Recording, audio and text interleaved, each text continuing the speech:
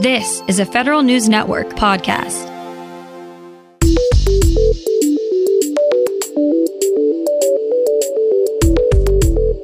Coming up on today's Federal Newscast, new guidance for agencies to make sure they get the best out of employees when they work from home. Federal contractors get their deadline to comply with new affirmative action rules. And the number of contractors the Pentagon does business with continues to dwindle. These stories and more in today's Federal Newscast.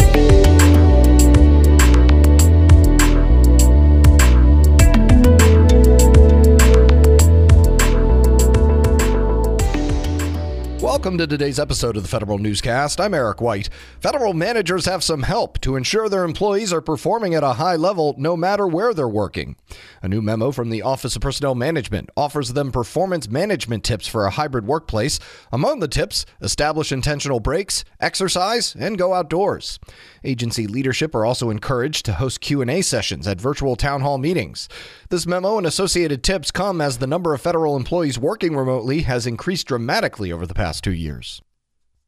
You've heard of the cybersecurity workforce shortage and the data science workforce shortage. Now the government faces yet another workforce shortage. Federal News Network's Tom Temin has more. The National Science Foundation and the White House Office of Science and Technology Policy delve into ways to widen education and training opportunities for a future quantum science workforce. They held a workshop this week with a group called National Q-12 Educational Partnership. Now they've issued a new strategy for a math and science field they say is foundational for industries of the future and for transforming today's industries. Tom Temin, Federal News Network. A new White House office is urged to take the lead on a national cyber workforce strategy. Federal News Network's Justin Doubleday reports. The National Academy of Public Administration says cybersecurity workforce initiatives are faltering in the absence of a government-wide strategy. So the Academy's latest report urges the White House Office of the National Cyber Director to take action. It says that office should coordinate cyber talent initiatives across agencies and work with the private sector, too. The United States has some 460,000 unfilled cybersecurity positions. Justin Doubleday, Federal News Network. The Social Security Administration has issued a detailed manager's checklist for return to offices. It calls for component meetings with union representatives on specific dates between now and the March 30th reentry date, with safety drills and orientation the following week.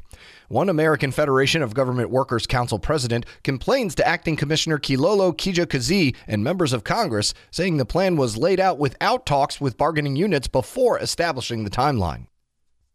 Most federal supply and service contractors and subcontractors have less than 2 months to certify that they are meeting their requirement to develop and maintain annual affirmative action programs. The Labor Department says contractors with more than 50 employees and a contract worth more than $50,000 must register in the contractor portal by March 30th. The Office of Federal Contractor Compliance Programs says by certifying electronically, Labor can monitor and promote contractor compliance with the goals of affirmative action. After a nearly 2-month grace period, the Army says it's ready to fire soldiers resisting the COVID vaccine. Federal News Network's Scott Maucione has more. The Army says it will immediately begin discharging soldiers who are refusing to get their coronavirus vaccine. Soldiers were supposed to be fully vaccinated by mid-December. The Army has since issued more than 3,000 reprimands to soldiers who have not gotten their shots. The Army also relieved 6 commanders from duty for refusing the shots. The other military services have already begun casting off service members who refuse to get vaccinated. The Marine Corps has fired nearly 400 troops, and the Air Force has pushed out 87 airmen to date. Scott Maucione, Federal News Network. Minority service members are reporting racism in the ranks, hostile environments on bases, and harassment from military and civilian law enforcement. A new study from Blue Star Families gives an in-depth look at what service members of color are facing in the military. More than 40% of minority troops reported that they turned down assignments that could have improved their careers because of perceived racism at the new location. Congress, the administration, get another wake-up call about the state of the defense industrial base. Federal News Network's Jason Miller has the details. The number of new companies working for the Defense Department continues to shrink. A new report from the National Defense Industrial Association and Govini found the number of new contractors who are working for DoD was only 6,300 in 2021, as compared to more than 12,000 new companies in 2019.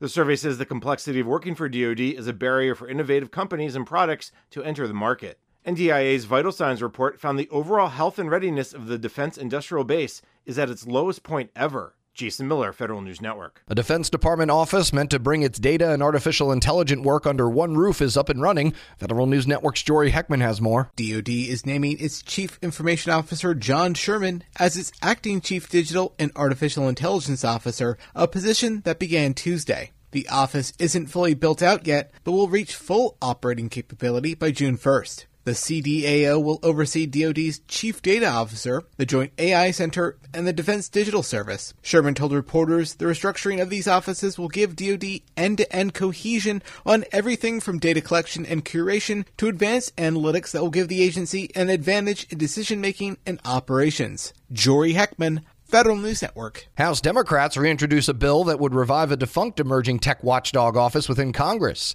The Office of Technology Assessment, Improvement, and Enhancement Act would give the Office of Technology Assessment the ability to supply lawmakers with briefings and assessments on emerging technologies. It would also allow OTA to easily recruit and hire experts from academia and industry.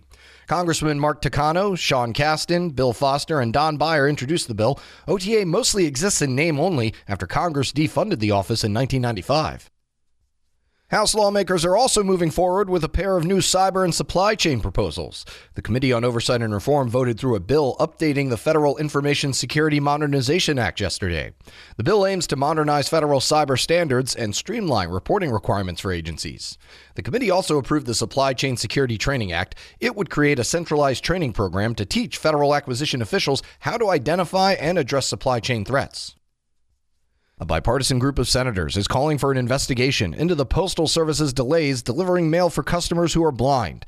Senators Chris Van Hollen, Cindy Hyde-Smith, Gary Peters, and Rob Portman are asking the USPS Inspector General to look into widespread delays getting free mailed materials to recipients who are blind or have other physical disabilities. That includes special format audio, braille, and large print materials. USPS is almost self-funded through its revenue, but gets modest funding from Congress to cover free postage under this program.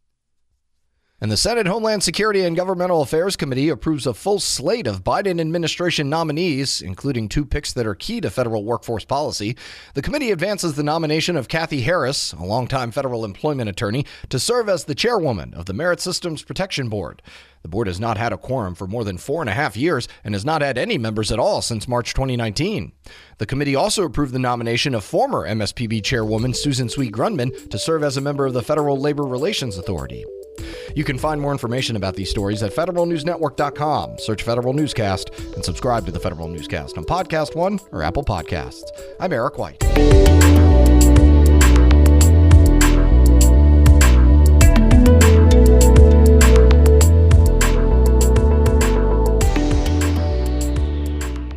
Reconnect with a carpool or vanpool. Even if you're commuting just a few days a week, Commuter Connections can match you with others that live and work near or at the same place as you. Prefer taking the bus or train? There's never been a better time to reconnect with transit. Plus, you have the added comfort of knowing Guaranteed Ride Home is there for any unexpected emergency for free. For more options, visit commuterconnections.org or call 1-800-745-RIDE. Some restrictions apply.